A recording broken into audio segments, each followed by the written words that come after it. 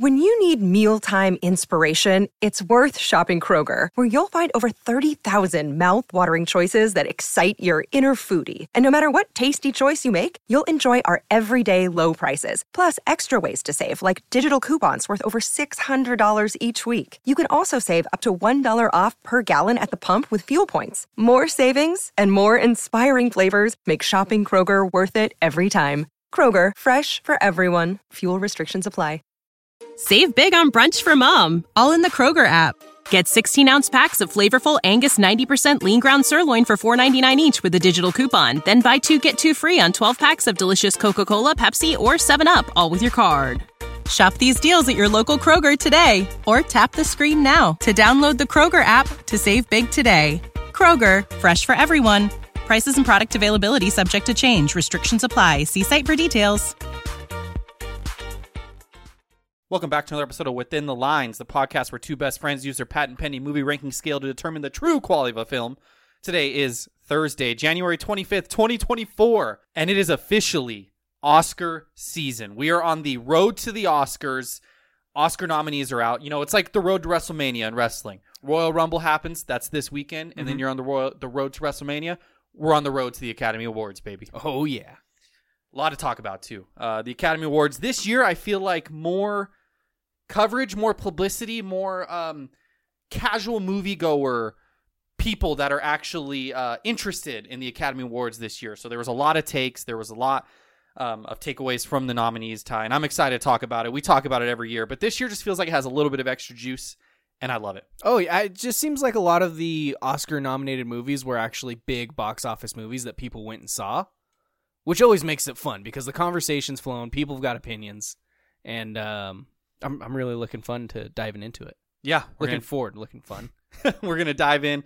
We're going to give some takes. I'm excited for that. But also, we are going to do our work in reviewing every Oscar Best Picture nominated film, because today we're reviewing the Best Picture nominated film, The Holdovers. Yeah. We took a gamble. We said, hey, we're pretty sure, 95% sure this movie's going to be nominated for Best Picture. Let's happen to review it on the same podcast that we talk about the Oscars. And, you know, good for us. Yeah, we got it right. Nailed it.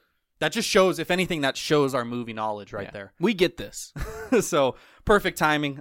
Maybe a little bit of a shorter movie review than the traditional 50-minute reviews we do, but there's going to be plenty to talk about and a lot of good movies to talk about, Ty. I can't wait. Let's get into the show. 60% of the time, it works every time. Don Samos. What? We just become best friends? Yup. I don't feel so good. Hulk! Smash! I'm not fucking leaving!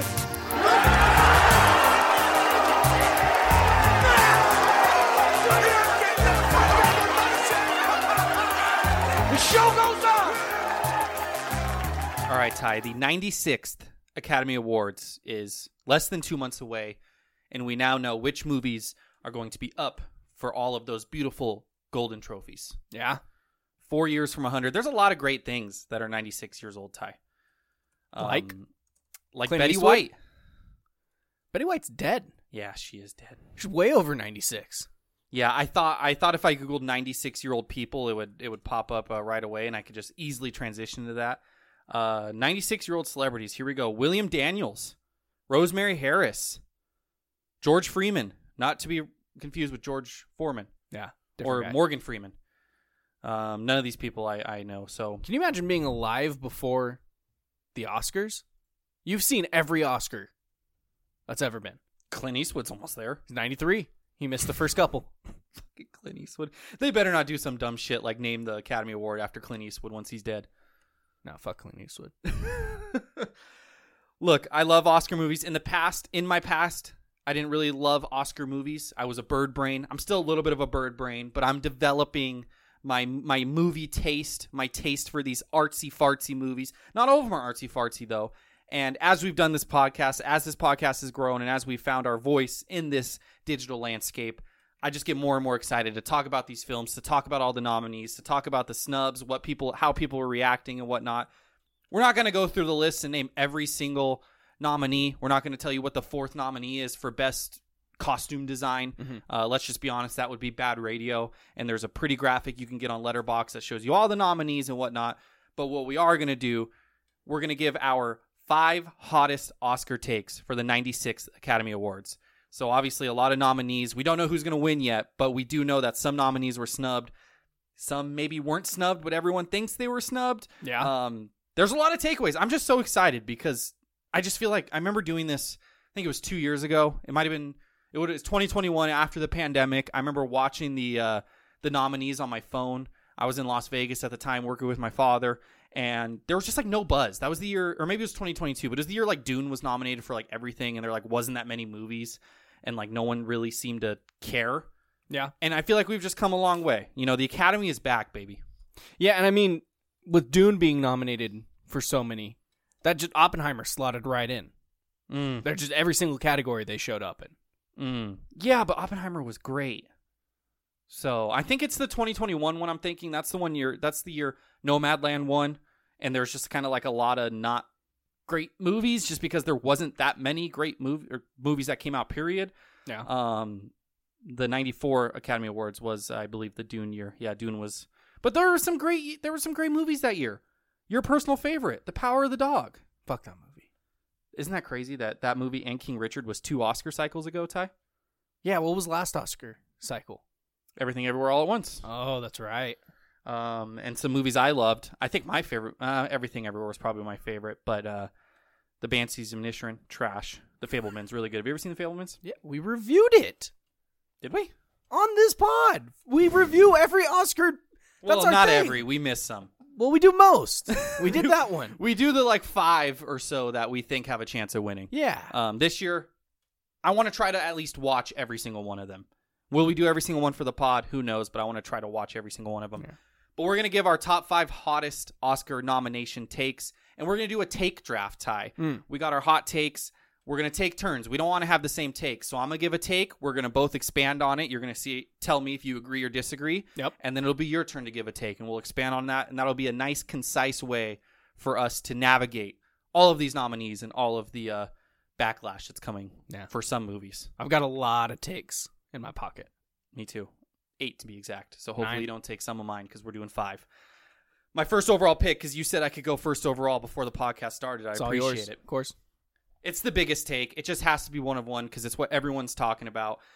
I wrote here, the outrage over Greta Gerwig and Margot Robbie not getting nominated is misplaced. Oh. Everyone's upset that Greta Gerwig didn't get nominated for Best Director, and everyone is also upset that Margot Robbie did not get nominated for Best Leading Actress. Look, I want to preface all this by saying both are great. The direction of this movie, the directing by Greta Gerwig, is great. She's a very respected director. You know, she's been nominated and won in the past. I'm not here to sit here and be like, oh, it was a terrible job by Greta Gerwig. And I'm not going to sit here and say it was a terrible job by Margot Robbie either. Both were good. Mm-hmm. But, you know, you got to look at the landscape of the Academy Awards. You got to look at the landscape of the people who actually got nominated. And it's just, sometimes there's just not enough room. You know, like that's just the case. That's the fact of the matter. You see it in MLB Hall of Fame. You see it in all these things. Sometimes there's not enough room. And yes, Barbie was nominated for Best Picture, and deservingly so. I think it would be outrageous if it wasn't, just because of the cultural impact. Yeah. But Best Director is only 5 people. And I haven't seen all of the 5 movies, but I can tell you the ones I have seen that are in the Best Director nominees are all above Barbie by like not just like a little bit above it, like levels above it. Even a movie like Killers of the Flower Moon, which I've been very vocal against, like there's a little bit extra of a level there, you know. And Oppenheimer, obviously we love. Poor Things, which we haven't reviewed on the podcast. I may have a take about that movie in the future. Haven't done it yet. I can't wait to talk to you about that movie. So there's just levels, and you look at Best Actress, and there's levels. Lily Gladstone is like the runaway favorite, but I also love Emma Stone. Emma Stone, like, levels to what Margot did and what Greta Gerwig did. So I'm glad it got the Best Picture nominee, and it got some other nominations as well. Is it a shame they didn't get nominated? Yes. But at the end of the day, you have to pick 5, and I just don't think they were one of the best 5. And just because, you know, Ryan Gosling got nominated for Best Supporting Actor, like, look, there wasn't that many supporting actor, like, great performances. You know, I've seen 4 of the 5 now at this point, and it's like, Easier to sneak in. And we were also saying after that movie that Ryan Gosling ironically kind of stole the show. Like, yes, it's a Barbie movie. It's about feminism. I support and I'm an ally for all of that. But, like, you shouldn't discredit Ryan Gosling because it was Barbie movie. You should still give him his credit. Now, that being said, America Ferrera, Best Supporting Actress. I won't say anything about that because I'm a huge Superstore fan. Oh, okay. That's, yeah. Just I just Holding want all opinions. Yeah, I want to withhold my opinion there because I love Superstore. Notably biased with America Ferrera, so okay, I'll sit out of that one. With your one take, you have taken 3 of my takes off the board. So I had a lot of stuff about Barbie. I didn't know which one I was going to jump into. Actually, now that I'm looking at it, it's probably 4. Oh, man. That's all right. I agree with you on part of it. Margot Robbie did not deserve to get a nomination. Okay. She didn't. With that being said, that's fine. Like, there's so many iconic roles that are fantastic and people remember for decades that never even came close to being nominated. Yeah. There's a lot of really fun, really enjoyable. She did a great job, but it wasn't like a incredibly draining emotional performance. She played a Barbie. Yeah. Like, she did great, and it's a very iconic role, and she'll be remembered for it forever. Mm-hmm. That doesn't mean she deserves to win the best, actress for the fucking Oscars for it. Mm-hmm. With that being said, my one thing that I took away from Killers of the Flower Moon is how much better it could have been. And I think of so many different scenes that if they would have let it breathe and just done it slightly different, that movie could have been one of my favorites of the year. And that's all on Scorsese. And then I think of Barbie, and I think of how well that movie was done with the different ups and downs and the emotional moments at the end and everything. That's all Gerwig. Yeah. 100%. I think Martin Scorsese's the name, and if he makes a movie, he's going to get fucking nominated. It's almost impossible for him not to at this point. Yeah. She deserved to be nominated over Scorsese, though. Is that like your first... Are you parlaying that into your first take, or are you just... No. I'm piggybacking piggybacking I didn't know if you were off parlaying that into a Killers of the Flower Moon take. You know what? Let's do it. First take. Right. Martin Scorsese should not have been nominated for Best Director for Killers of the Flower Moon. There it is, folks. Because Gerwig deserved a nom over him. There it is, folks. It's just, that movie could have been so much better than it was. And I get what they are trying to do, and we reviewed it. Mm-hmm. I gave that movie a 10 on story. Mm-hmm. Yeah. And I think a lot of that, so much of that, and you can go back and listen to the review, was where Martin Scorsese just didn't fucking commit and make things work the way that they could have worked to make this fucking emotional, impactful, edge your seat kind of film. Yeah. And that was him. And he's the name, and he's always going to be the one getting nominated because he's been doing this forever, and he has a lot of really, really good shit. This was not one of them, though, and I think that was because of him. My favorite take that you've ever had, I think, maybe in the history of the podcast. Maybe I shouldn't say that. Maybe not the whole history of the podcast, but one of my favorite takes you've ever had is you made the point that if Killers of the Flower Moon was the exact same movie, you changed nothing about it. Hell, even let Martin Scorsese make it. But then you just tell everyone that it was M. Night Shyamalan, it would have been it wouldn't have been received as well. Yeah. It would have got a 62% on Rotten Tomatoes. I mean, granted, M. Night loves his twists, so everyone might have been like, hey, there's no twist here. We know what's going on. What's going on? But that was my favorite point of yours, because it's like some directors just... He's earned it. Don't get me wrong. Martin Scorsese has earned the nod of, being this well-received, beloved director, and M. Night Shyamalan, for better or worse, has earned being like this guy who people kind of shit on. Yeah. But let's be objective about the film, and everyone's trying so hard to make Killers of the Flower Moon this freaking amazing film, and I respect it. I respect elements of it. I don't want to take any of your other takes if you have more Killers of the Flower Moon takes. That's it. I respect the acting that, you get a lot of talented people on one screen together. They're going to act their ass off. That's just going to happen. I respect the gravity of the story, the real story that was told. I get all that. And, the filmmaking is good. Scorsese's not going to just churn out slop. But yeah. If it's not Scorsese making that and it's the same movie, it's just people aren't trying so hard to make it this amazing film. Yeah. I mean, you'll get things where it's like ghostwriters and stuff for songs and whatnot. If Scorsese was the ghost director of this movie and M. Night's tied to it, it's panned. Yeah. People hate it. I thought you were going in a different direction. I thought you were going to talk about Nicolas Cage's Ghost Rider. Oh, Ghost Rider. Yeah, that's what I thought you said at first. No. Great movie, though. Maybe better than Killers of the Flower Moon. You know what? While we're topical on Killers of the Flower Moon, I'll just give my next Killers of the Flower Moon adjacent take. My second Oscars hot take. Both Roberts, that is Robert De Niro and Robert Downey Jr., nominated for Best Supporting Actor, are overrated. Ooh. Not saying they shouldn't have been nominated, but I believe those two performances are being a little bit overrated. As it is right now, I haven't seen Sterling K. Brown's performance in American Fiction yet. As it is right now, I'd put Mark Ruffalo 1, Ryan Gosling 2, and then either of the Roberts 3 and 4. I don't really care.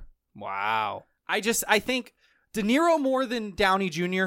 De Niro's performance was really good. Don't get me wrong. But again, I've seen all the film bros on Twitter putting clips of how amazing it was and everything. Like, it was a good performance. And I'll be honest, I lean a little bit more towards the outlandish performances. Like, that's the big debate with Lily Gladstone and Emma Stone right now for Best Actress. It's like Emma Stone's is a little more out there and crazy, and it looks like she's working, whereas Lily Gladstone's is more reserved and subtle, and it's two different things, you know. Mm-hmm. And I'm a little bit more towards the out there, I'll be honest, but I just didn't think De Niro was like anything that another big name actor probably couldn't have done. Yeah, I just didn't think. And then with Downey Jr., the performance is great, but like all he really does is like speak on a trial and then have one meeting with Oppenheimer at a restaurant. And like, while it's very good, don't get me wrong, if that's not Robert Downey Jr., I don't know how much love that's getting. You know, that's Iron Man. That's the face of the MCU, acting very well. And I do believe he deserves the nomination. But people are talking like it's a runaway for him, and I just don't see it personally. Haven't seen Mark Ruffalo's Poor Things. Haven't seen him in Poor Things. Hulk over Iron Man. There's my take. Damn. De Niro is just... He's De Niro. He doesn't do anything special. It's his type of acting. He just gives a De Niro performance. It's the exact same thing as like a Ryan Reynolds. He just plays Ryan Reynolds. No one's raving over his performances in anything. Unfortunately, they are not. Yeah. So, I mean, I do think Downey Jr. was fantastic in Oppenheimer, though.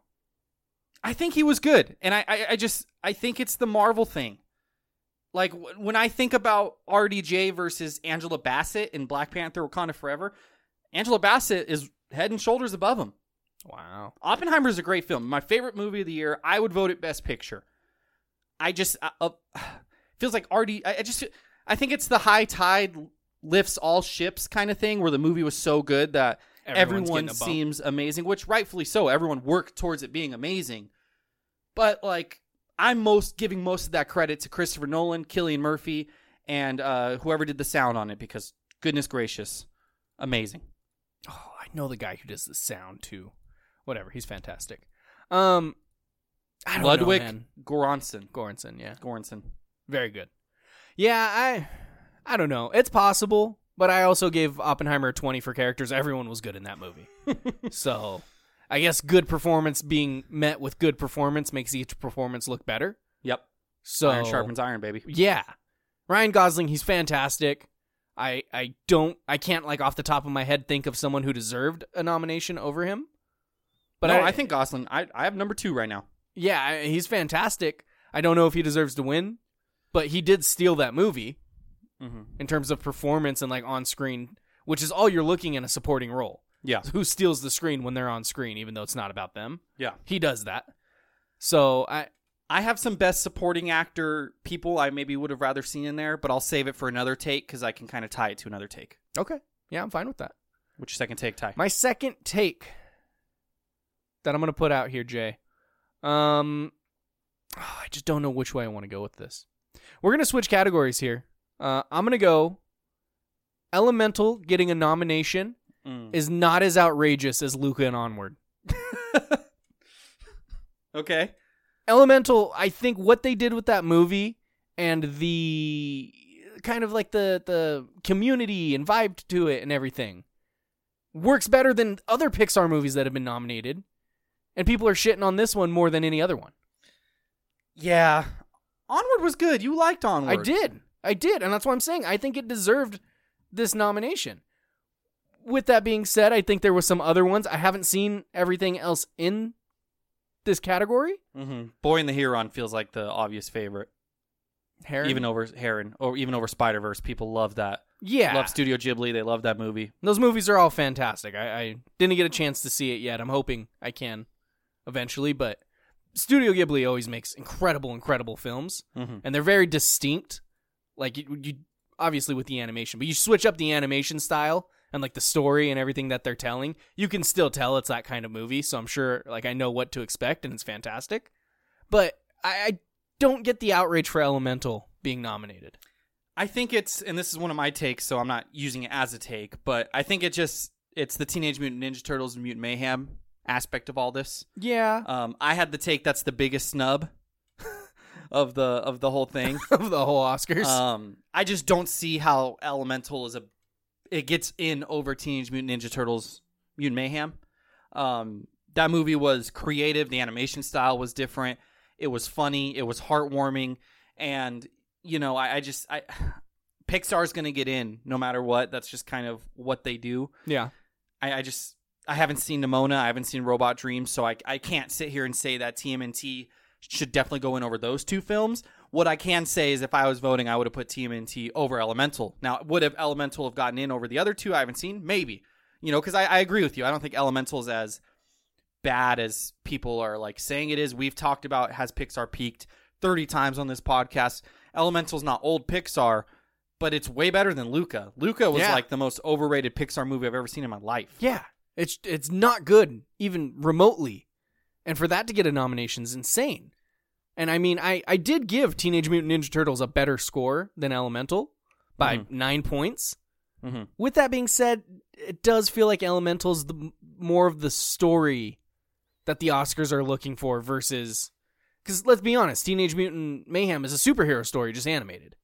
And it doesn't have any generational trauma. At least a small amount of generational trauma. But it seems like that's more of the story, to where if these were two non-animated films, Elemental gets in before Teenage Mutant Ninja Turtles. Yeah. For better or worse, like that's just how the Oscars is. So I'm not outraged by it, but I do think that it would have been nice to see a little bit of love there. But I feel like Spider-Man Across the Spider-Verse, like that movie takes Teenage Mutant Ninja Turtles' place as the fun, cool animations, you know. Which is dumb because there shouldn't be like, we can only have one of these, but you're right. That's kind of how the Academy works. Yeah, I mean, we know what to expect now. It's the same thing. I'm outraged that Scorsese got a nom, but I know how this works. Ooh, I just thought of an Oscar take, but I don't think I can pull the trigger fully. All right, my third Oscar hot take. I'm going to go, this will be a quick one, because I know we agree. Napoleon is the most undeserving multiple nominated movie. Napoleon got 2 nominations. It got nominated for Best Visual Effects, which also one of my favorite movies, The Creator, got nominated for. Yes, it did. Shout out to The Creator, Ty. Yeah. I know you didn't love it as much as I did. And it also got nominated for, let me figure this out. Set design? Best Costume Design. Costume design. And Best Production Design. So it got nominated for 3. So what's that? Yeah, production design.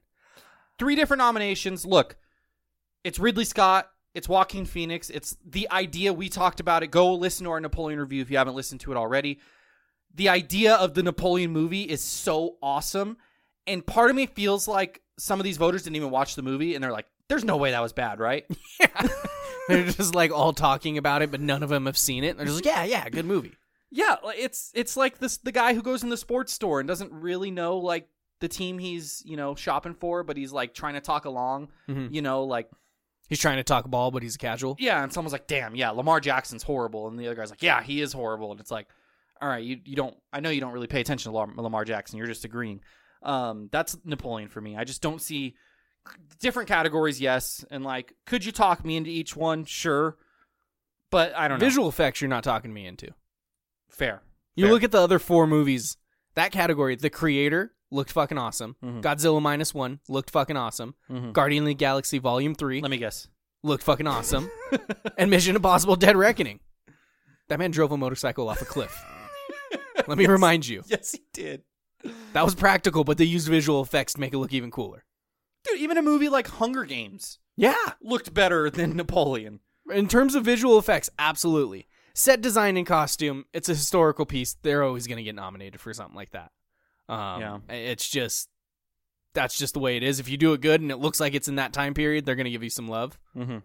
Sure. Where's the set design one? Who else got nominated for set design? Let me tell you, it is production design. Barbie, Killers of the Flower Moon, Napoleon, Oppenheimer, Poor Things. I mean, look, the movie we're reviewing this week looks like it was filmed 30 years ago, 40 years ago. 30 years ago isn't as long as I was thinking, so I had to bump that back a little bit. 50 years ago. Yeah, it looks like it was filmed there, and like they're just as historically accurate as Napoleon is. Yeah. Why the fuck are we giving them so much credit just because it was during like the French Revolution? I don't know. It's fine. So some of these can be a little bit confusing, just because like some of them sound like they're almost the same thing. You know what I mean? Mm-hmm. Like, so what exactly is what a best production design? Best production design is not on this. Best art direction, is that, have they changed the name of it?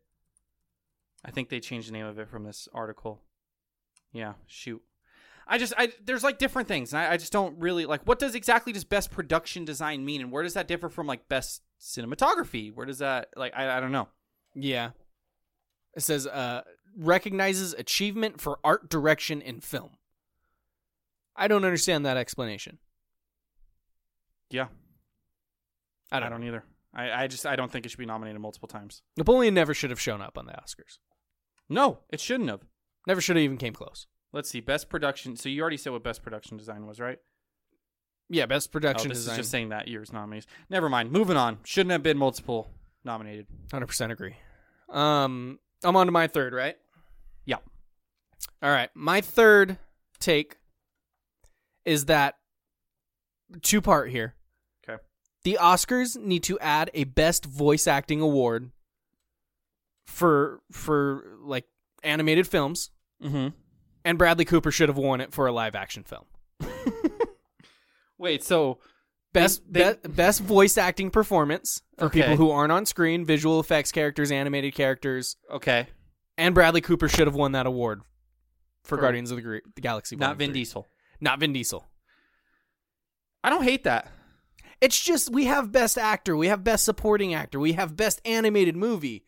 But some of the best performances I've ever seen have been out of like video games and TV shows that are animated, and it's voice acting performances that are fantastic, and no one ever gets credit for it. And I think of a movie like Guardians of the Galaxy Volume 3, one of my top 3 movies of the year for me, and that movie and all the scenes with Rocket Raccoon and all the shit that he goes through, if that's a live action performance in some way, and Bradley Cooper does the exact same thing, he gets nominated for how incredible he is in that film. Yeah.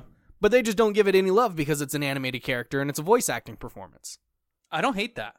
It's just, it makes no sense to not have an award for such a large piece of movie-going, the experience of it. Like, animated movies have been getting more and more respect year after year, but they still aren't respecting any of the performances in them. So let's no preparation workshop this. Who would have got nominated this year? Bradley Cooper. As Groot.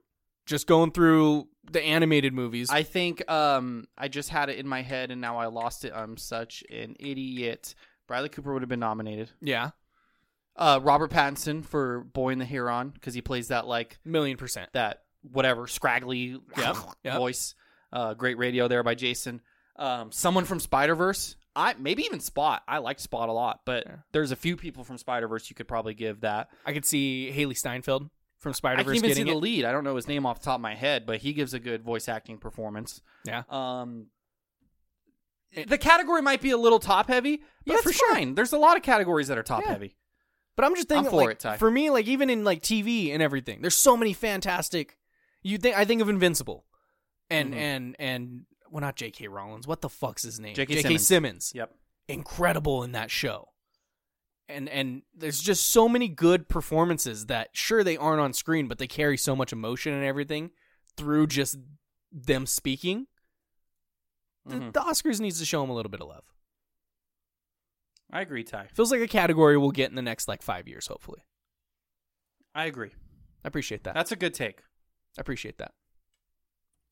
The television the Emmys have outstanding character voiceover performance. Who won this year? Maya Rudolph for Connie the Hormone Monstress from Big Mouth. Are you fucking kidding me? This was 2023, so last year. Yeah, That's ridiculous. and the nominees were this was only TV. Yes, I've seen multiple better performances in animated TV. The shows that were nominated were Queen Charlotte, A Bridgerton Story, Family Guy, Alex Borstein, I don't know who she voices, maybe Lois, Mel Brooks in History of the World Part 2, Wanda Sykes, how do you say her? Sykes as Crank Yankers, and Ali Wong from Tuca and Birdie. No, never mind. Completely forget what I just said. They just pissed me off with who they nominated. Well, 2022, Chadwick Boseman won for T'Challa in What If, so does that make you at least feel a little bit better about it? Yeah, it does. That does help a little. All right, good. My fourth take. Oh, you're going to like this one. My fourth Oscar hot take. It's not really a hot take. It's kind of just an explanation. The Iron Claw is the new Uncut Gems. And here's what I mean by this. Iron Claw, great movie. Go listen to our review that went out a few weeks ago about it. We gave it a very high score. I believe Tyler was over 30. I don't even know where Iron Claw is. What do you mean over 30? Over 90. I don't know where I got the 30 from. I just deleted my Iron Claw scale. I don't know where it is. You gave it a 90. I gave it a 93. But Ty, I don't know what I gave it in any category. I just lost it. It's gone forever. Yeah, no, it's gone. Anyways, very good movie. Very high score. I loved it. I'm a wrestling fan. Great stuff. But there's a lot of talk. A lot of people are saying Zac Efron should have got nominated. And I talked about this when we reviewed it, that it was a great performance. I would have loved to see him get nominated. It's kind of like Margot, though. I don't think it's like this criminal thing just because the Best Actor category is kind of loaded this year. Now, again, I haven't seen all of them, but the ones I have seen, it's like there's a little bit of a level to it, and it's just sometimes you're just in a rough year, when it comes to who you're going up against. Some years you're COVID and you're going up against Nomadland, and some years you're going up against Cillian Murphy and Paul Giamatti in the movie we just reviewed today, and Bradley Cooper and all these guys. Jeffrey Wright, who looks like he has a great performance. So I don't think it's totally outrageous he didn't get nominated. I think you could have had some Best Supporting Actor nominees. Oh, million%. And that's what I was going to say earlier. But then when I think about it, it's almost a case of they took each other's stats. It's like all-stars on a basketball team. Like, you got 3 all-stars. You're going to hurt your stats a little bit. You can't average 35 points a game when you have, 2 other all-stars because they also got to get their shots up. So, like, when I think of Best Supporting Actor, I'm like, which of the brothers do I nominate? Well, that's the thing. Do I nominate the dad? You do. The dad was my choice. Yes, the dad's the one who gets nominated over Robert De Niro. Ooh, so the better jerk relative, older relative was the dad in Iron Claw. Not Correct. Robert De Niro. Better performance, absolutely. I'm fine with it. And the reason I call it Uncut Gems, it's Uncut Gems 2.0, is Uncut Gems got a lot of buzz. Adam Sandler in a serious role. Really good movie. Kind of similar. They're both A24. Uncut Gems is frantic, front of your seat. That's not really the Iron Claw. Iron Claw is more like depressing, but both surprising. You know what I mean? Like, you don't know the Iron Claw story. You're surprised by the grief you feel. You go into what you think is an Adam Sandler movie, you're surprised by the chaotic nature of it. And since both movies were surprising and good, it inflated them a little bit, where like the common moviegoer, it hit the common moviegoer, and the common moviegoer is like, man, these films are amazing. How are they not winning Best Picture? And it's that weird blend of like, it was good to the casual audience, but like wasn't quite Best Picture worthy. So I don't think, 4 years later, we look back at Uncut Gems and we're like, at the time we were like, damn, how did that not get nominated? But now we're kind of like, okay, Adam Sandler didn't get nominated, Uncut Gems didn't get nominated. It is what it is. I think we'll feel the same way about Iron Claw in 4 years, even though it might seem outrageous right now. Yeah. I was audibly upset when you said Iron Claw because I looked down and was like, God damn, he's got an Iron Claw take, and I didn't get it off in enough time. Mm-hmm. My take was getting 0 nominations blows my fucking mind. And I go category by category, and I don't know where it goes. That's the thing. It's like... But that was one of my favorite movies, and everything in that was so fucking good. But I looked through it. You can't give it to Zac Efron. I think you can give it to the dad, but I'm not like, gonna lose my mind that he didn't get a nominee. I think you look at like best director, stacked category. Yeah. You look at best adapted screenplay, stacked category. Yeah. Like there's so many different things. I think maybe I don't know how sound works. Makeup and hairstyling? Yeah. Maybe, I don't know. I don't know how some of these categories, like what the caveat is for like sound or shit like that, but you got to give it something, right? Production design. But that's the thing. You go through it and you're that's where it is. Production design. It deserved it over Napoleon. Okay. 1,000,000%. You know what? Give me one. Give me production design. I'm fine with that. I'll give that up because, as I said, it's undeserving. But besides that, it's like you go through it and it's just kind of like it sucks. But in a lot of these categories, it might just have came sixth. You know what I mean? No, like, 100%. The way they do the voting, it's just like if you take the overall ranking, it might be a top 5 movie in all these categories in terms of what it got voted for. It just didn't ever get one. You know what I mean? It got a lot of 6th and 7th and 8th place votes, but never like high votes. I think there's multiple spots if you get rid of some of these like heavy favorites, it sneaks into these categories. Because the movie's fantastic, but I'm shocked that it didn't get any. Yeah. But when you actually look at it, it does make a little bit of sense. And that's how I feel like we're now looking back at Uncut Gems a few years later, where it's like at the time it was like, how did this? Everyone had the Adam Sandler Oscar push, but now looking back, it's like, kind of makes a little bit of sense. 2019 was a loaded movie year. Yeah. So it is what it is. Am I on my fourth take? Correct.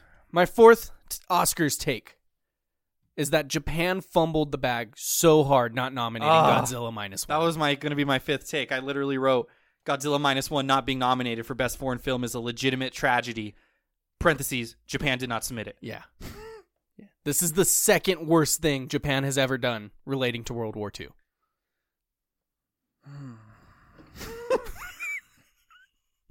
Yeah, I don't know how it doesn't get nominated. Well, I know how it doesn't get nominated because Japan didn't submit it. Yeah, but and I don't know which one of these films is the one, if any of these. Did Japan's film get nominated as a Best International? Let's be honest, we haven't seen any of the other ones. No, I haven't. But, god damn it, that movie's so good, and I wish it would have got more love. They released like the video of them celebrating their Best Visual Effects Oscar, and they had like fucking confetti and shit. I think that might win. Yeah, I love Guardians, but I agree. I think it might win. It's creator, Guardians, or Godzilla. I don't think Mission Impossible has a chance. Napoleon definitely doesn't have a chance. Napoleon win. I'll be so fucking angry. But like seeing how excited they were and how much they enjoyed getting that nomination, they deserve something a little bigger than that. Because that movie was fantastic, man. Just a movie and a genre that has been done time and time again, and they've reinvented it and made possibly the best one ever. Yeah.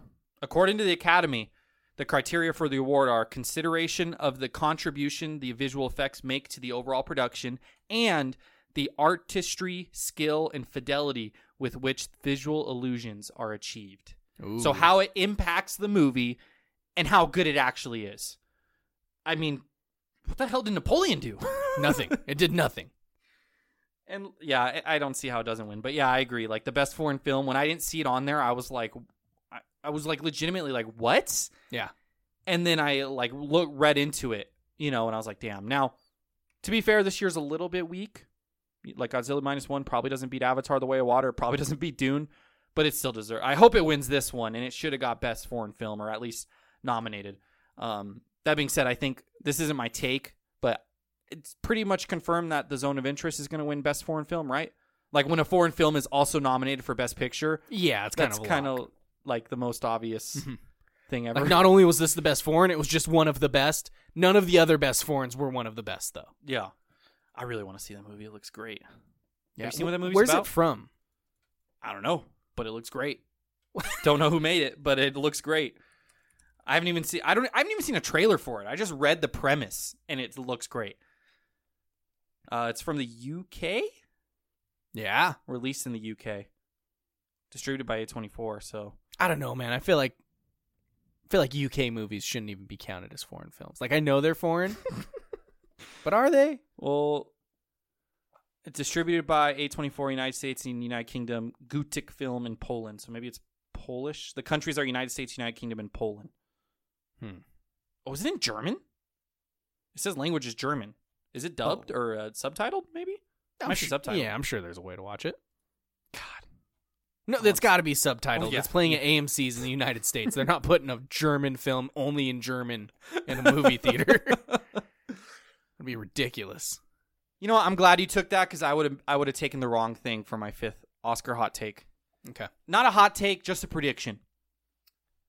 When the dust is settled and we are doing our recap podcast, Poor Things will have won the most Academy Awards. Ooh. I've seen Poor Things. I've seen Oppenheimer. Oppenheimer was my top-rated movie of the year. It got a, let me get this right, 94. Poor Things got a 93. They're right up there with each other. Both movies are great in different ways. Oppenheimer, the best sounding movie I've ever seen in my life, without fail. The best usage of sound.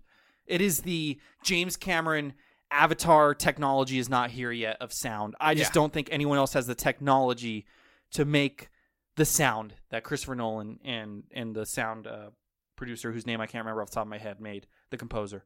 Goranson. Johan? Yeah, I don't know. Very talented guy. Yeah. Poor Things, though, man. When you watch it, that movie is a trip.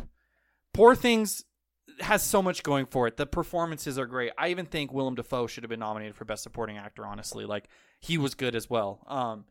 The stylistic of it, when you watch it, Ty, like, the styling of the movie is so unique and also ties into the storytelling, and you don't really realize that it's tying into the storytelling till the very end. And, like, just the way that movie came together, I enjoy Oppenheimer more. I'm probably more likely to enjoy Oppenheimer. Nothing will ever compare, I don't think, to the anxiety I got during the bomb scene of that movie. Just fantastic stuff. But Poor Things, it's a little bit more artsy, and I think that's going to help it in certain categories. Like, I think it's going to win, you know, it's going to win, I think, like, stuff like writing, or it's not on writing, but, like, the adapted screenplay. Mm-hmm. I think the writing for adapted screenplay, I think it beats Oppenheimer. I wouldn't be surprised if the director wins Best Director. I love Christopher Nolan, but just the way this movie's directed, production design, I feel like it has a chance to win over Oppenheimer. Makeup and hairstyling, I think it has a better chance to win over Oppenheimer. I think Oppenheimer's a home run, no doubt. Original score is going to win. Yeah. Film editing, I think it will win too. I think it'll win that over Poor Things because it's the editing that gets you the creates that anxiety, heart beating in your chest. Yeah. I'm not sure about Cillian Murphy. I would probably vote him, but I'm not sure, honestly. I think Emma Stone has a fighting chance. I really do. I think Mark Ruffalo, to me, is a shoo-in for supporting role. I think Poor Things wins the most Oscars in 2024. There's my take. I'm really looking forward to it. One less nomination than Oppenheimer.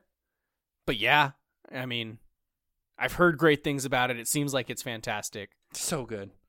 Love me Emma Stone. She's fantastic in everything. So good. So, just to the audience who might be intrigued by the movie after I'm building it up, there is a lot of adult elements in this film. A lot of sex in this film. So just be wary if you're watching it with a child or someone that's not appropriate for. That's not why the movie's great either. Sure, it helps though, right? No, Oppenheimer, also sex scenes. So maybe that's the key to being an Oscar-nominated movie. Real serious movie with sex scenes thrown in. Unless you're Napoleon. That's why I got nominated. That is, yeah. It was him barking like a dog on his wife's leg. That's what did it. They said, you know what? Give this fucker at least a nomination. We want him at the Oscar party. I love you, Joaquin, but not in Napoleon. Sorry, my man. Yeah, I can't wait to watch it. But can't wait for you to watch it. What's your fifth take? My fifth and final Oscars take is that the I don't know how to word this. My final take is that adapted screenplay and original screenplay need to be reworked, because the fact that Barbie is an adapted screenplay just because it's based on a toy is insane to me. An adapted screenplay is so much of a stronger category than just original screenplay this year. You got to make it to where more things become original, because that entire movie is an original screenplay 100%. Based on a doll. 100%. And it doesn't even stand a chance in this category, where I feel like it would have won. for Best Original. No, I agree 100%. The fact that like, first of all, I'm shocked that Killers of the Flower Moon didn't get adapted screenplay, like just because of how much everyone loves it. Yeah. But yeah, like, what is Barbie adapting from? Literally, it's just based on an IP, so it's an adapted screenplay. Yeah, I agree. You can't do that. Yeah. You can't, and then it's like anything on, like, I want to say it was like biopics and stuff like that. Well, yeah, Oppenheimer's based off his biography. And... Like, I can get that. Yeah. But if it's just using something that people know about and creating a completely unique, original story, it shouldn't fall into this category with everything else that's basing it off of the best material that exists that they want to adapt into something. Yeah. Like, you created something original. Give them credit for the original screenplay. I agree 100%. All the categories need to be reworked. I know they fucked with sound a little bit. It sounds different this year. Yeah, and the way movies are being made is changing, and the way they do it is changing. So they keep changing it, but I agree that's something they need to change. They need to add best voice acting, like you said. Yeah. And I still don't think it would hurt to do like a best popcorn movie. Like, I know the Golden Globes are did it, and everyone's dunking on them. It was best box office achievement, and you get into a weird conversation where it's like, well, does just the top grossing movie win, and then it's not really a competition. It's not really. It's just like this is who wins. No one else should be nominated. It should be a category where it's like, whatever you name it, whatever you want. Tom Cruise Award. Sure.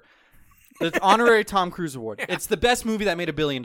And maybe you could change maybe it's the top 10 box office. It's just all those 10 movies can say that they got an Oscar nomination because they made so much money. Because at the end of the day, that is an achievement. Yeah, 100%. That keeps the industry alive. As much as Scorsese wants to cry about it, you can't make your shitty little Apple movie if, the Marvel movies aren't making as much money as they're making. Well, maybe with Apple you can, because Apple rules the world. Yeah, but they have enough. It's just, it sounds stupid. The Mario movie should have got an Oscar nomination, okay? That's what you're upset about? Yes. Jack Black should have at least snuck in for Peaches. Best, yes. Yeah. Best, yes. That's my answer to that. Best, yes. No, it's just the whole point of making movies, like, it is art, and it's wonderful to see the art side of it. Mm-hmm. But at the end of the day, we don't get this art unless there's money, and people are going and watching these films. And there needs to be something for a movie that gets people to the movie theaters to go and watch these films and enjoy different things. Yes, and that's why I get so mad at Scorsese. It's like, the whole purpose of a movie, it's entertainment. Yeah. And, like, there's different ways to be entertained, and to look down on it is like, it's all entertainment. And in theory, the movie that grosses $1.3 billion entertained a lot more people than Killers of the Flower Moon. 1,000,000%. So, let's get on those 3 categories, Ty. Yeah. And, like, let's get more movies nominated. Like, that's a good thing. Like, yeah, I'm glad that there's more Best Picture nominees. Like, I don't know if the Academy makes money. I don't honestly understand the point of the Oscars. Like, if you trace everything in the world, it's back to money somehow. Like, I don't know if the Oscars makes money or whatever, but if you open the door for more categories in a movie like Super Mario Bros. To say it's an Academy Award nominated film, yeah, you're going to get more people tuning in. You're going to get more people caring. And, that's going to help. And, yeah, Scorsese will be pissed that he has to share the honor of being an Academy Award winning, person with a fucking Mario movie. But, oh, well, who cares about him? Like, let's stop gatekeeping. Gatekeeping. There's so much gatekeeping in the film community. I hate it. And there's so much pretending like you know shit you don't know, too. No one knew about the Irish Civil War. Nobody knew it. And that's why I love this movie podcast, because we'll sit up here and we'll talk about how Godzilla was robbed for not being nominated for Best Foreign Film, and also say how we haven't seen any of the other films. Yeah. But goddamn it, I know I'm right. But we don't pretend. Yeah. We don't sit there like, man, one of the movies that I don't know off the top of my head, like, man, I know that one's a banger. I know Zone of Interest is a banger just because it's also nominated for Best Picture, okay? That's all I know. I don't know. People want to go watch movies. People enjoy watching movies. Show more love for the movies that get people there. Yeah. They deserve it. And then also you can do your artsy films and get more eyes and more recognition for incredible works of art. That's great. Mm-hmm. It doesn't have to be one or the other. This is why we're going to have our Within the Lines award show that we're going to release around the Oscars. And we only have like 2 categories that I know of, but we can workshop it. We'll get some more categories. I was looking at the one category. Yeah, we haven't had a nominee for that category in a while. I don't think we're going to get one in this film, though. No, definitely not. You got anything else Oscar talk? I don't. I'm looking forward to see who wins. Yeah, we got 50 minutes of Oscar talk, so we might breeze through the Holdovers review. Sorry to any Holdovers fans. Oh, that's a shame for the Holdovers. Why don't you rip off the synopsis for us, Ty? Save big on brunch for mom, all in the Kroger app. Get 16-ounce packs of flavorful Angus 90% lean ground sirloin for $4.99 each with a digital coupon. Then buy 2, get 2 free on 12 packs of delicious Coca-Cola, Pepsi, or 7-Up, all with your card. Shop these deals at your local Kroger today, or tap the screen now to download the Kroger app to save big today. Kroger, fresh for everyone. Prices and product availability subject to change. Restrictions apply. See site for details. A grizzled boys-only school teacher is forced to spend his Christmas break with the boys who could not go home. As he spends time with the one remaining boy, he learns how to better connect with the kids and how to be a better person himself. The Holdovers. Yeah. Best Paul Picture Giamatti. nominated film. As we were just talking about all the Oscars. Yep. Best Actor nomination for Paul Giamatti. Best Actress, Supporting Actress, Correct. Davine Joy Randolph. Correct. So it got some love. There's a couple. Surprised the kid didn't get a Best Supporting Actor nod, but that's also a testament to how strong that category is this year. Yeah. 'Cause that kid was pretty good. I mean, I don't want to spoil my scale. Yeah, we reviewed this movie because it's we knew it was going to be a Best Picture nominated movie, and it was a great time to review it. And it ended up, I think, being a perfect movie to review on the back of a 50-minute Academy Award talk, because while I liked this movie, Mm-hmm. I don't know if it would have gotten 45 minutes out of me in conversation form. No, absolutely not. So Nothing happens. Some stuff happens, but nothing really happens. yeah, and I saw some reviews. I don't want to take away from, I don't want to pretend like this is my take. You know, I'm not going to pretend like I knew about the Irish Civil War, but I saw a lot of people talking about in their reviews about this film about how it was refreshing for them because it's a character-driven, monologue-driven, not monologue, but dialogue-driven, exposition-driven film. We don't see a lot of these films anymore in 2023, 2024, where it's just like you look at the story, or I guess the plot, and you're really like, what kind of happens in this film? But you're still telling a story through the characters. You know, it's kind of like a character deep dive, so to say. So, yeah, I think it might not be for everyone, but I think there's still a reason it's getting the Oscar buzz it's getting. Well, that's the thing, Jay, is it may not be for everyone. It's sitting at a 91% audience score on Rotten Tomatoes. The general public does seem to enjoy this film. I wonder if that's only people who kind of know about it are watching it, though. Like that, no, like, I don't know. Yeah, maybe. Meaning, like, the common person isn't watching this. Maybe. If someone's looking and going out of their way to watch The Holdovers, it's because they know what this film is and what they want to see. Yeah. Yeah, I could see that. It's always shocking to see this type of movie get such a high audience score. Yeah, I agree with you. Because this really feels like a movie that, like, film critics makes sense. 100%. This movie's going to do great. Mm-hmm. Get all the noms. General public, though, I wouldn't expect it to be as really, loved as it is right now. This feels like a movie I would have been assigned in my, not to brag, cinema class. Not cinema class. Movie class? What have I always... Film class. Film. Yeah. My collegiate film class. It's Toronto Film Festival winner? I don't know. It's got the award on it, but it doesn't say winner. TIFF. Maybe a nominee?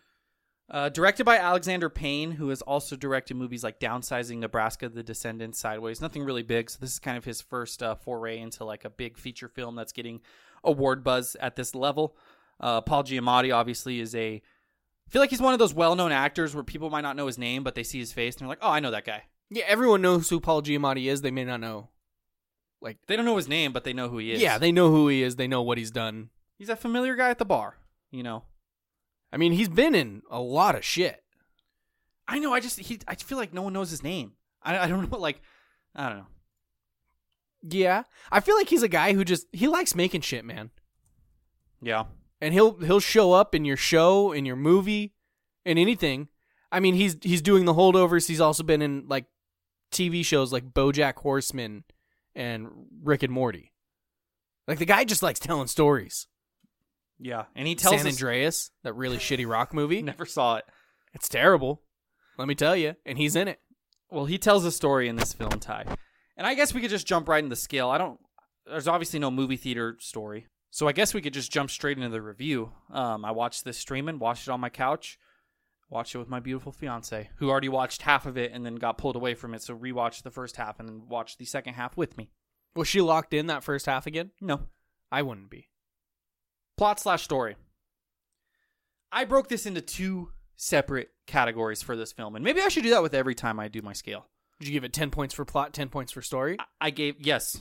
I didn't give it 10. Half of the score was for plot. Half of the score was for story.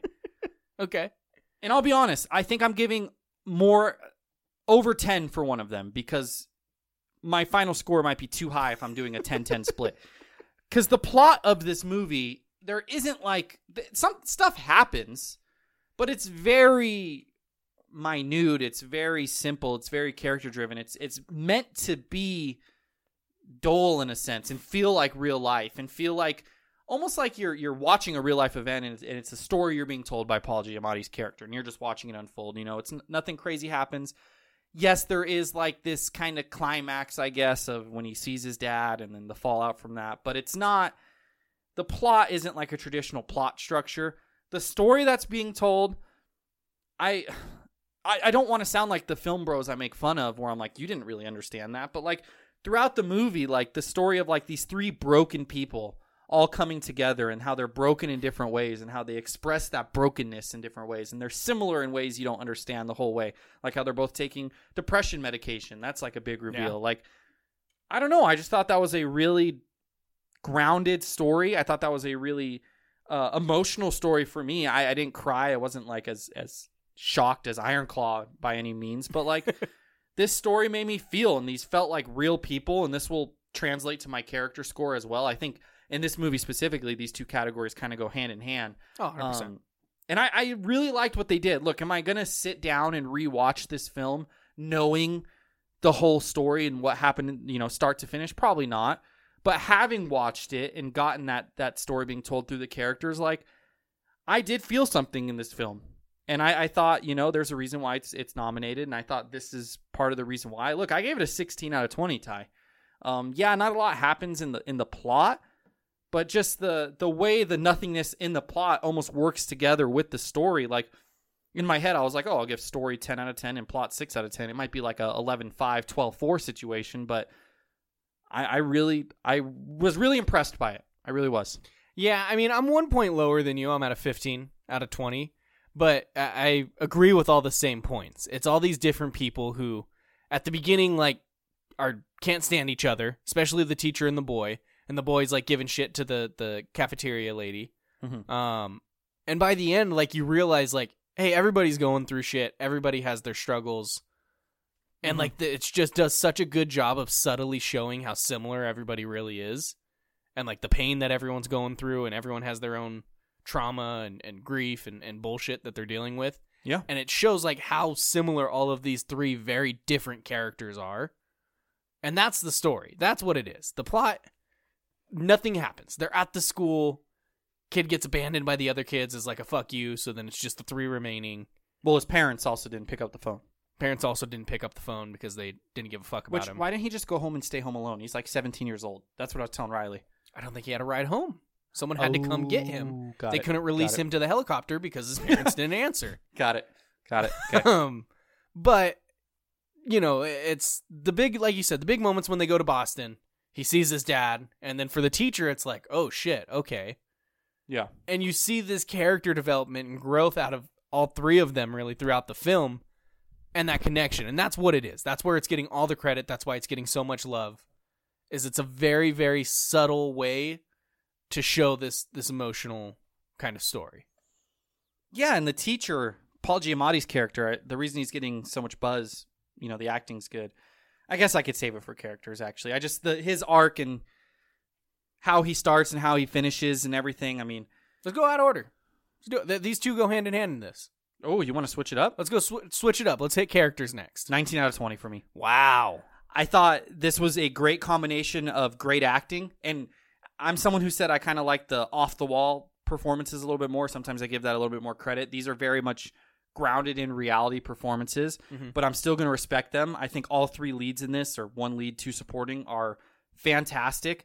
And just the subtlety of the acting and the filmmaking and how they did it, like just the little moments with Paul Giamatti's character. I mean, he finally has a little bit of hope with that secretary, you know, and like a love interest, and then just the heartbreak you feel when she gets up and kisses her husband or boyfriend, I'm assuming boyfriend, and like you just see his face, and I was like, I felt for him, like that. I felt like I was back in like middle school.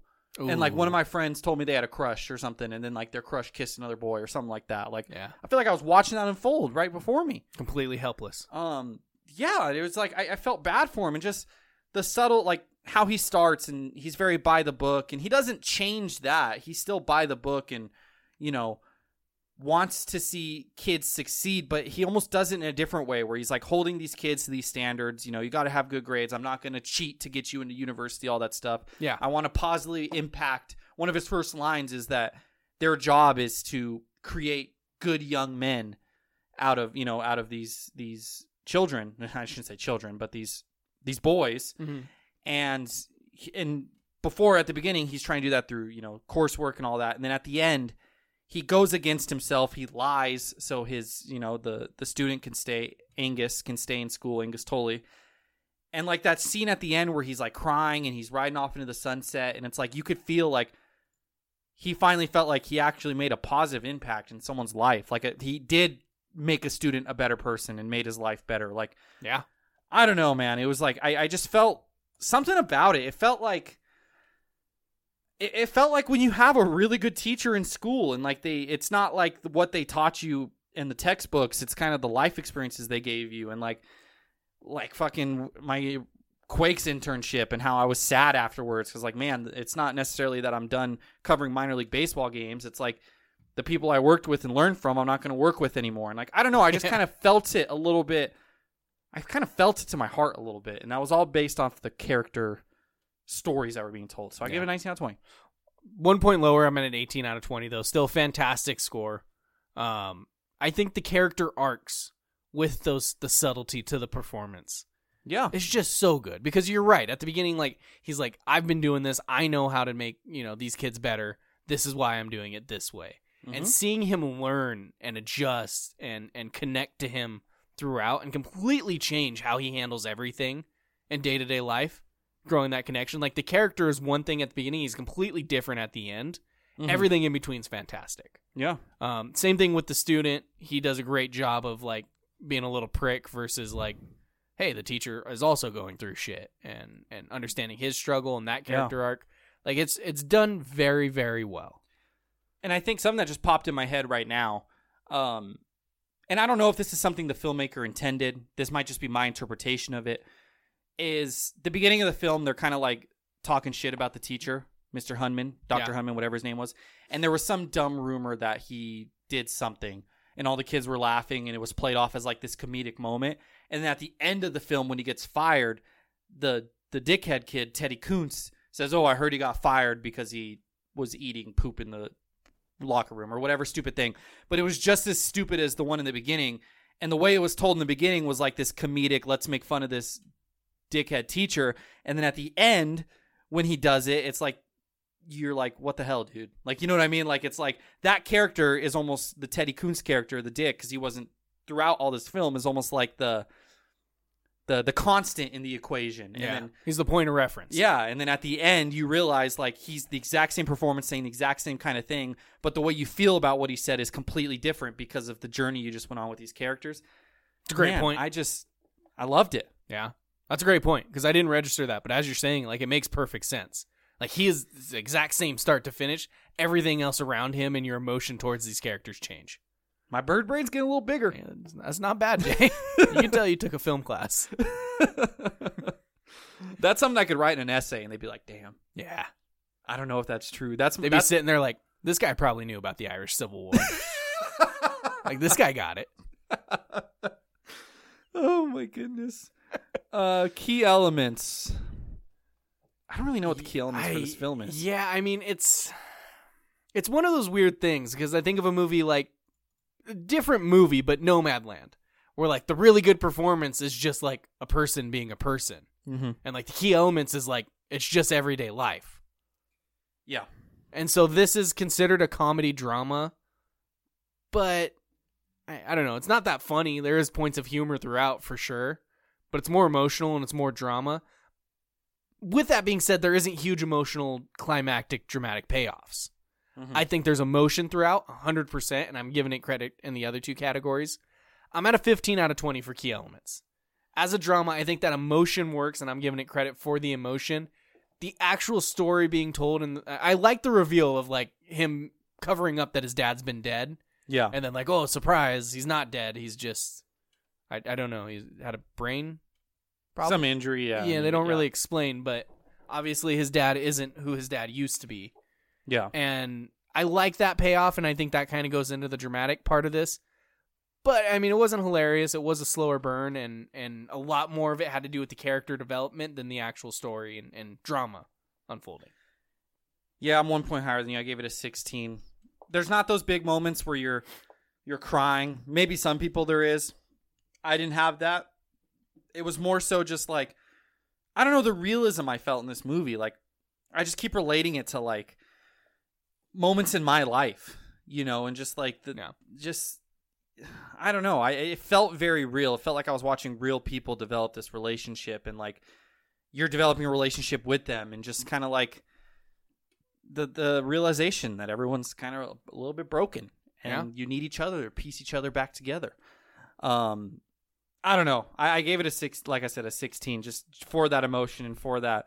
There's not any big peaks where you're like having that sad crying scene that every movie wants you to have, but it's like you feel it throughout.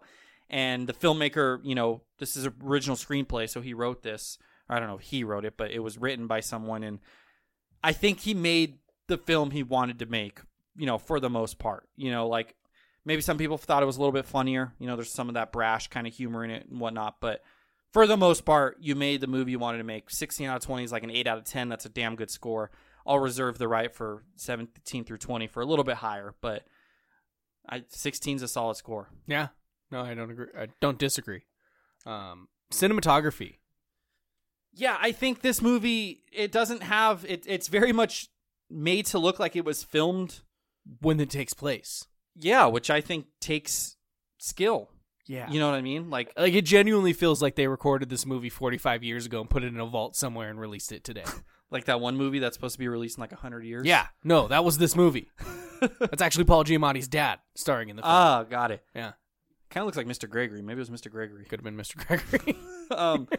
No, yeah, I thought there's a lot of technical stuff in this film. You know, the way they hold on certain scenes, the way they, the camera angles work. There's like a mini kind of one shot when they're walking around the liquor store and then, you know, talking about it. I mean, he's just kind of walking in a half circle. It's not like they're panning a lot and whatnot, but those extended shots are always nice, though. It is, and you know, it feels like it was filmed in the 70s, 1970 to be exact. The set design is great, and there's a technical craft there. Is it groundbreaking? Did they do like a shot in this movie that I specifically remember? I'm like, damn, that's really, really good. No, not necessarily, but the way it was shot and everything, I think is it played to the emotion. It played to the realness. Again, this felt like I was watching like a sad reality show, honestly. I felt like I was there with them. Again, 16's a good score. I gave it a 16. Yeah, I'm actually 1 point higher than you in this category, 17. Wowzers. I think it was really interesting because the entire time I'm watching it, I'm like, this is not a movie that came out in 2023. It's just not. And I mean, it's the complete opposite of James Cameron got to let the technology catch up. They've had this technology for years, and it's really hard to make something look like how those movies looked. Yeah. And you get this... it is technically like a Christmas movie. You get this warm, fuzzy, like older Christmas movie vibe from how it looks. 100%. And that completely is based on how they shoot this movie, how everything's, the color, saturation, all that kind of shit. Like, it just creates this vibe to it. Camera work's done very well. Again, not any, like, memorable, iconic shots. Really, really small things throughout that help just grow everything. So it definitely does look really good. Like the colors. Everything's dull. Yeah. Like, it's just that dull. Adds to the dreariness of everyone being fucked up. Even when they're in Boston, like, you don't get like this grand, colorful reveal. Yeah. Like, just looking at stills of the movie right now, like, I genuinely, it's like the polar opposite of a Wes Anderson movie, with all the colors Wes Anderson uses. Yeah. These two directors are mortal enemies. For real. Like, it just, yeah. Great. I don't think there was, like, any color blue in this at all. No, Like, bright blue or anything like that. they took like 3 colors from the rainbow and just made it work. We've talked about it before, but there's that, like, the posters you can buy where it's like the movie's color and it's all the different colors that are used, like, shot by shot. This movie would be a little bit depressing maybe to buy. Oh, yeah. But I think that's kind of the point. If you have this poster in your house of this movie, you have to have a sun lamp right next to it, or you're going to get real sad. Should I get one for our little mini podcast studio here? A sun lamp? No, one of those cool posters. That'd be fantastic. I eventually want to get a house and hopefully have a bigger dedicated space to this, but I think that would look cool. I don't know. What movie's going to be the most colorful to make it pop? I think I'd just do Oppenheimer because I love Oppenheimer. Be real orange, though. Movie color posters. It's if you want to go buy one, it's moviepalette.com. Oh, there's 2 companies that do it, I guess. It's Movie Palette and The Colors of Motion. Who's the OG, though? Movies Palette website looks a little more familiar, so I'm going to say them. Okay. It's cool. It is cool to see like a very quick glimpse of what that movie looks like. Mm-hmm. Yeah, let's see what Oppenheimer looks like. It says Avatar: The Way of Water is the newest one they have, though. Looks great, I'll be honest. Oh, yeah, I don't see Should I get you a Top Gun Maverick 2022 movie palette? Oh, what does that look like? It's a lot of, I don't know, browns and then blues and then browns again. Fuck yeah. The Minions: The Rise of Gru one actually looks kind of cool. Wonder what Guardians of the Galaxy Volume 3 looks like. They don't have it, so maybe I got to go to the other one. What was the other one? The Colors of Motion. Colors of Motion makes it look like it goes up and down, though. Oh, one took on the horizontal. The other did the vertical. Yeah. Yeah, what's this movie called? The Holdovers? Trying to see if they have the Holdovers. This is great radio, Ty. It's just fantastic. Us on a website shopping for posters that no one can see. They don't have the Holdovers. Sorry to say. God. Great radio. I love it. Maybe I get Riley a Ratatouille one. Enjoyment. As much as I've talked about how much I've enjoyed this film, like, I respect this film. I enjoyed it. I loved the journey it took me on. Am I going to rewatch it? I don't think so. It feels like this movie, like, honestly, I enjoyed it in the moment. It had me sucked in enough. I think I would have benefited maybe if I was in actually a movie theater. But I was actually able to, like, stay mostly away from distractions and whatnot. Mm-hmm. This movie feels like, and I think it's perfectly fitting because of subject material, it feels like a summer break that I look back on fondly because of, like, a relationship that developed. I don't mean, like, you know, a intimate relationship, but just a relationship that developed. And I think back in that time period of my life, the internship with the Quakes, and I'm just like, that was a great time. I enjoyed it, start to finish. Do I want to necessarily go back and do it again or relive the whole thing? Maybe not. Yeah. And that's kind of fitting because this movie is about 2 characters who develop this relationship over the course of a winter break and then go their separate ways. Yeah. And are going to be different the rest of their lives because of it. It's a very brief moment in their life that will have a ripple effect in the rest of it. I think everyone, no matter what walk of life you're in, where you're at in the world, what you do for a living, who's in your life, I feel like everyone has some moment like this. Hopefully for more people it's better than worse, you know, but yeah. I think everyone kind of has this similar feeling, and I feel that way about this movie. It was great. I love the journey it took me on. I'm not gonna ever rewatch it. I almost don't want to. I don't want to relive this. I want to keep it in my mind and just move forward that way. This is a one-time watch movie.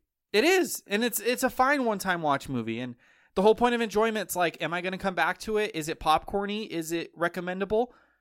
Those 3 things are kind of like zeros. So, like, I enjoy the craft of it, but it's going to cap it to a certain point, and to me, that certain point is a 13 out of 20. Yeah.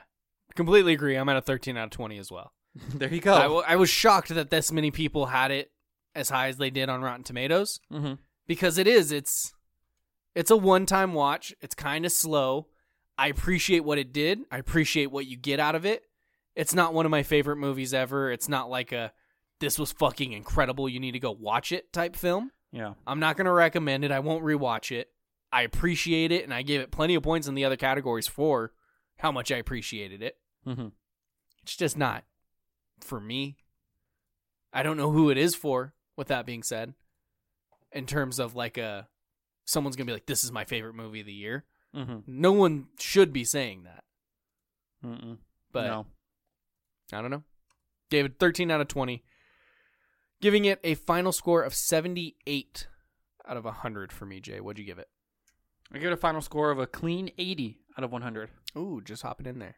Gives it a combined score of 79 out of 100, making this the 70th movie out of 213 films we have reviewed. It is with the likes of Turning Red.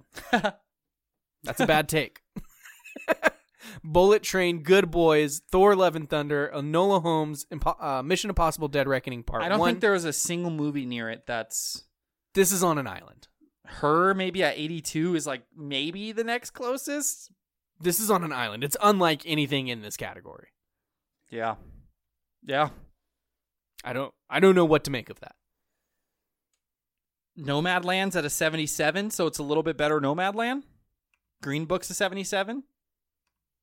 A little bit better Green Book. I guess, man. Feel like that's where we're falling.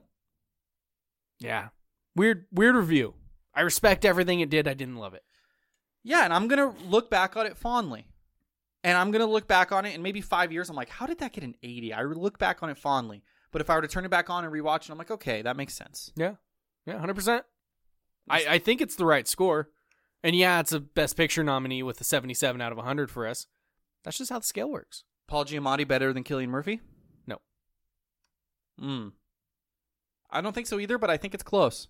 I don't. I really liked his performance in this. I think he was good. I think he gave a good performance, but it's very mellow. This isn't the performance for me. Whereas Cillian Murphy and the weight of everything he's dealing with and it's just... Is Cillian Murphy's performance a little overrated? No. I don't want to say it out loud. Perfect 20 out of 20 in characters for me. RDJ wasn't overrated. Cillian Murphy wasn't overrated. Emily Blunt wasn't overrated. Well, I disagree with RDJ, as I already mentioned. Everyone was fantastic in that movie. Out of 79 out of 100, it also falls within the lines. So we would give it a fresh on Rotten Tomatoes. It is not above the line, which is an 85 plus. So, which you would think an Oscar Best Picture nominee would be. Yeah, above the line is drop everything and see this movie. I don't think you need to drop everything and see this movie. If you like this type of movie, you'll like it. If you don't, you won't. Within the lines, though, it's going to get a fresh score. It's a good movie. No. That's where we fall. AI, Ty. Yeah. Is it coming for our job? We're going to find out. This week, I'm not doing a guessing game with you. I'm just going to have you, I guess, grade AI. Okay. And I'll let our audience... Paul Giamatti was a teacher, so it's time for me to do some grading. Yeah, we're talking about categories that need to be added to the Oscars. So I asked ChatGPT to create 3 new categories for the Academy Awards. Oh. And I want you to take an introspective moment to be like, is this better than what I suggested? So you suggested best voice acting. Mm-hmm. I suggested best popcorn movie. Yeah. I feel like we suggested one more. It was just the original and adapted screenplay be adjusted. Okay. Well, the 3, let's dive into 3 categories. I want you to give a grade for each one. Okay. And I don't know. What's the grading scale? A through F. Okay. You can do minuses, pluses if you want. Right, yeah, I will. Number 1, best stunt coordination. Oh. And the description. This category would recognize outstanding achievement in the field of stunt coordination in films. Stunt performers play a crucial role in bringing intense action sequences to life, often putting themselves at risk to create thrilling and realistic scenes. This category would celebrate the creativity, skill, and dedication of stunt coordinators and their teams. Yeah. I feel like we've also brought this up before. Mm-hmm. I'm trying to see. When did John Wick Chapter 4 come out? This year, 2023. It was in this one, right? Yeah. That movie deserved to be nominated. I don't know if it was this Oscar cycle, but it was 2023. Okay. Let me see. It came out in March. I think so. I think it's this Oscar cycle. March 24th. No way. Thor: Love and Thunder is this Oscar cycle. Mitchell's versus the Machines definitely wasn't. We reviewed it before that. Those movies came out like 3 years ago. John Wick Chapter 4 is on my list before. Oh, you know what? Never mind. My personal scale is in chronological order to a point, And that point is I filtered them all by one category one time and fucked it all up. Yeah, my 2023 ones are messed up. Yeah, it's all out of order.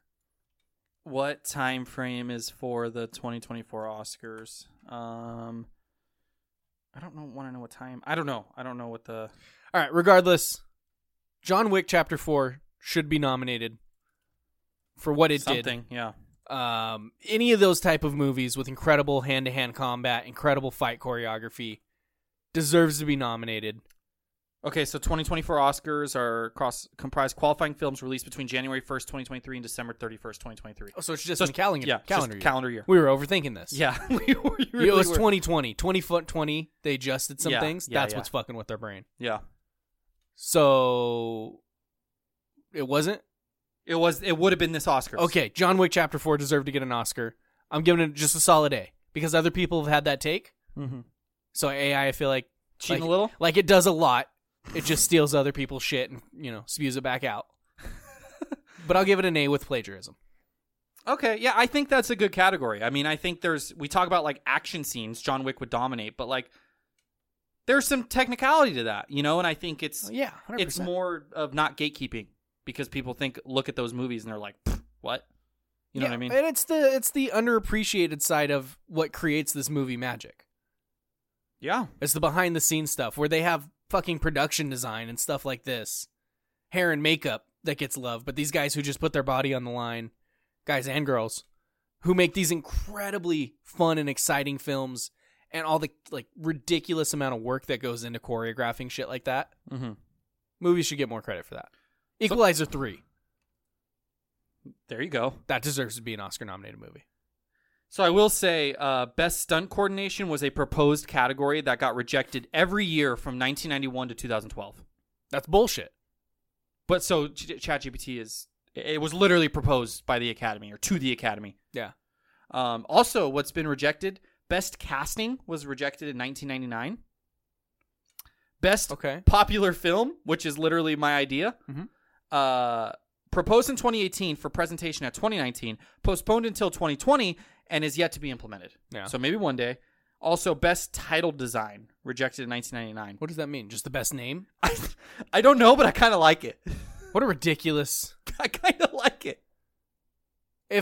Out of all the Oscar-nominated movies, what movie wins Best Name this year? Oh, gosh. Out of just the Oscar movies? The movies that were on the Oscar-nominated... Godzilla -1. It's got to be, right? I don't really... What does -1 mean again? I don't remember.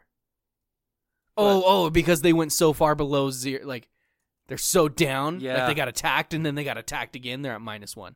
Yeah. I think that might be it. Another nominee Godzilla -1 should have got. Mm-hmm. I would have to really look into them, but... No, I'm looking. I think it is Godzilla -1. Such a fucking sick name. How about just Barbie? Yeah, I mean, it works. It does work. That would be hilarious if this was like the first year and Barbie won. Yeah. Just the name Barbie. Be fucking great. Well, that'd probably be a pity award, let's be honest. Killers of the Flower Moon probably would get it. Best title writing was an Oscar award at one point. And it's literally just the best name of a movie. 2 years, I think. 1 year. 29 and 30. Best Assistant Director was another one. Best Dance Direction. I wouldn't mind if that one's back. Best Dance Direction was an award, but Best Fight Choreography and Stunt Choreography wasn't. It's the same shit. It's just not dancing, it's fighting. All right, well, let's dive in. Before we do more Oscar talk, let me find this where I'm at again. So, discontinued categories. I'm just going to read these all to you right now. Great radio. Best Assistant Director was around for 5 years in the 30s. Best Director for a Comedy Picture was around for 1 year, it looks like. Best Director for a Dramatic Picture, I don't know. It doesn't say on this. I'm not going to click on each one. Was around for 1 year. So this was like how the Golden Globes do it. Best Dance Direction was around for 3 years in the 30s. All these were around in the 20s and 30s. Best Original Musical or Comedy Score was around from 95 to 98. Best Original Story was around from 28 to 1956. I'm guessing that changed to like Adapted Screenplay, Original Screenplay. Yeah. Best Short Subject, 1 Reel, 1936 to 1956. Best Short Subject 2 Reel, 1936 to 1956.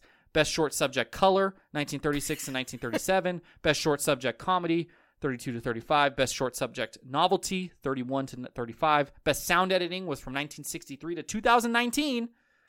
Best title writing was 1 year, 1927, 1928. And best unique and artistic production, 1927 and 1928. So it's just a whole bunch of weird shit they were doing at the beginning trying to figure it out. Mm-hmm. Except for sound editing, which got combined with sound production or something to just sound. Can you guess when the last new category was introduced? 1930. Think about this. Last new category. Think about type of movies that were animated. 2004? 2001. Oh, fuck.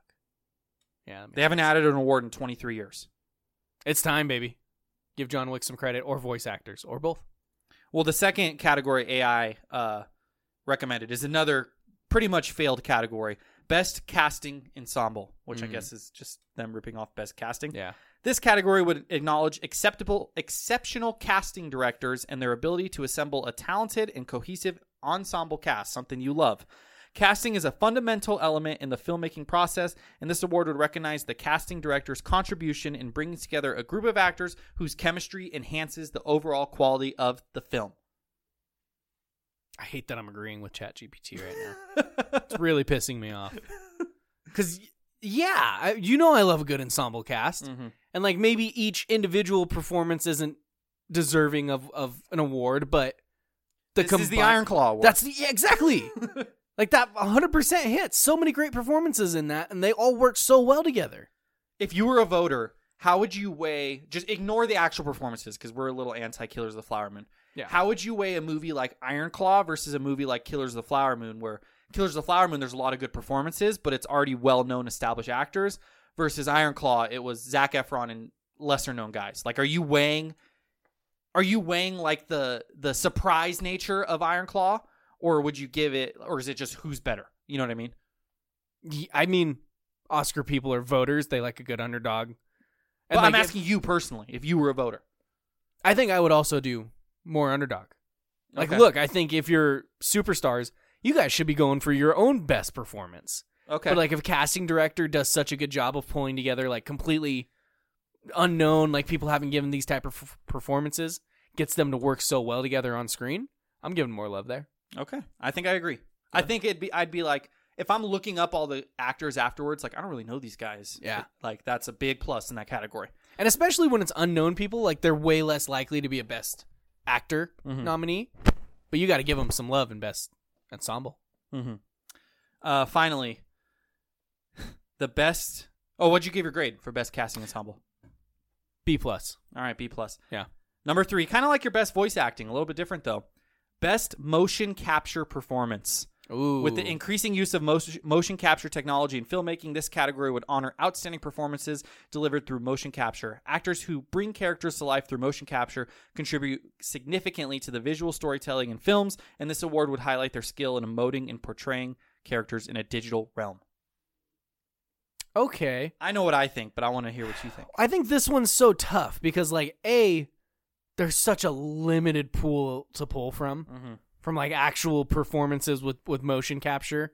Mm-hmm. B, it's such a weird, like, it's the actor, it's the visual team, it's so many things go into that. Yeah. And then you get weird shit that's like Bradley Cooper voices Rocket, but then Sean Gunn does the body of Rocket, and it's like a combined effort. So I don't know how you would do that, and I feel like there's not enough. I think you can find a way to give them some credit some other way than this category. Mm-hmm. I'm giving it a D. Solid D. D? Yeah, I don't think this is a category we need. I don't think there's enough. I do think we got to find a way to give more credit for stuff like this, but it's such a one person getting credit for such a team effort type thing. Because you could give a shitty performance with mocap, and then the fucking artist doing it can make it look like you're so much more in tune with it. Or you could give a great performance and they could fuck it up. All right.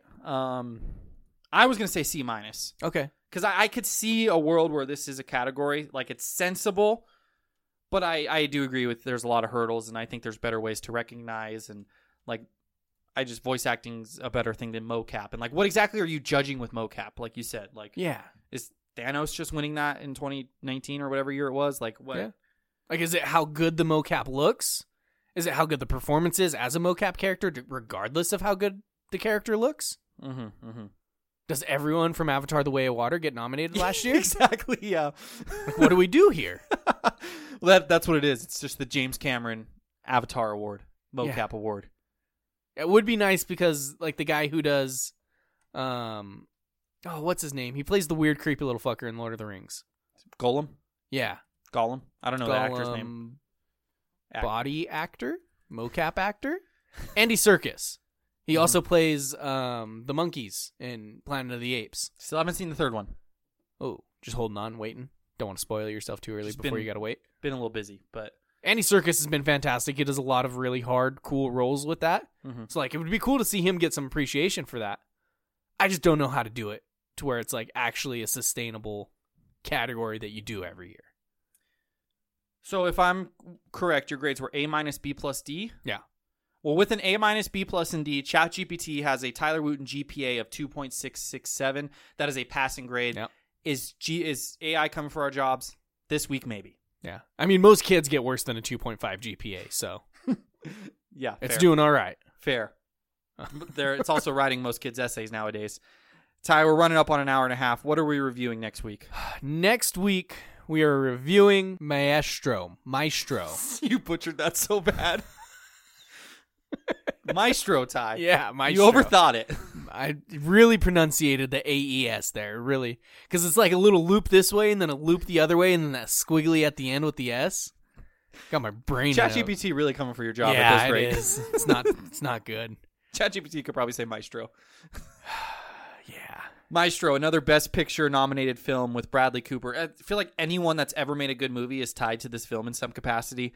It's directed by Bradley Cooper. It's produced by Steven Spielberg. I believe there's another Scorsese. Oh, yeah, Scorsese and Todd Spielberg Phillips. are both Todd Phillips. So anyone who's been someone in Hollywood, I feel like, is attached to this film. Yeah. So got some nominations. There's nothing else big coming out next week. We're running it back. We're getting some Oscar movies in. I don't want to excite you, Ty, but there's a character in this film. Matt Bomer plays Mr. David Oppenheim. Oh. Continue? Just Oppenheim. Oh, no. So I don't want to excite you a little bit too much. Yeah. But there is an Oppenheim. You could say there's an Oppenheimer in this because you could say like there's a reader in this. I don't know. There's a Cooper in this? Yeah, just combine their names. Oppenheim is in it. Okay, go watch Maestro. Yes. Netflix. Netflix streaming. Mm-hmm. Got anything else, Jay? I don't. In the meantime, be a good friend, everybody.